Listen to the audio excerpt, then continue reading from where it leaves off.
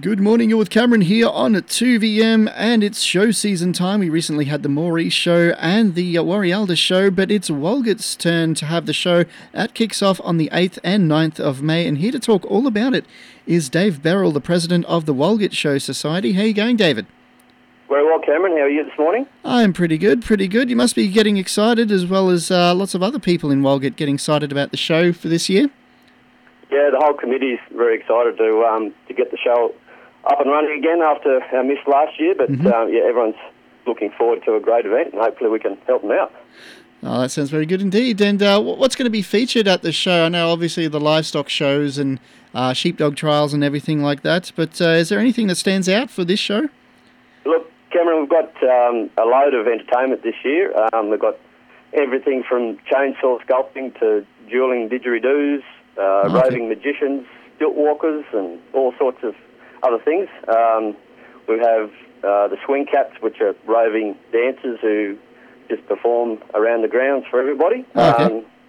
The Memphis Movers, which again are roving musicians, and they're doing balloon sculpting and ukulele workshops, and the list goes on. So rather than, normally we've got all our pavilions and bush tucker sections and cookery and needlework, dressmaking, all that sort of thing. Live shows, youth shows. Yeah. So lots of interesting entertainment. That's cool. I'm sure the kids are looking forward to all the rides as well.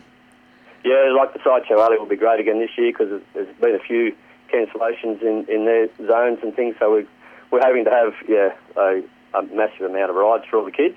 Yep. We've also got the animal farm for the children to go and have a look at. That's always a great display. Mm-hmm. So.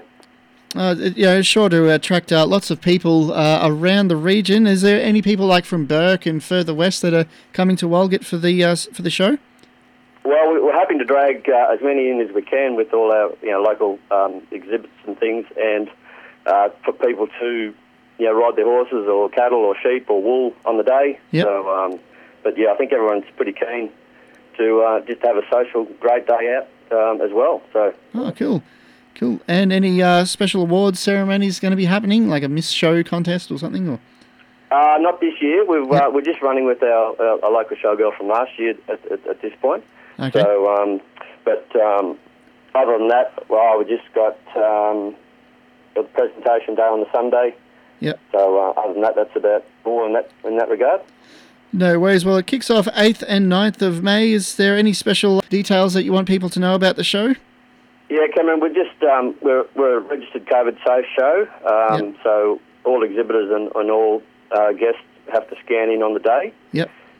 We're encouraging people to book their tickets online at walgettshow.com, which should be available by Friday this week. Yep. So gate entry is $10 for adults, $5 for pensioners, and 4 to 17-year-olds, and under 4 is obviously free. Yep. Also, Cameron, we're looking to use the New South Wales Discover vouchers, and that can be redeemed at the show office. Okay. Any other updates and things, we'll just keep all that up to date on Facebook and the website.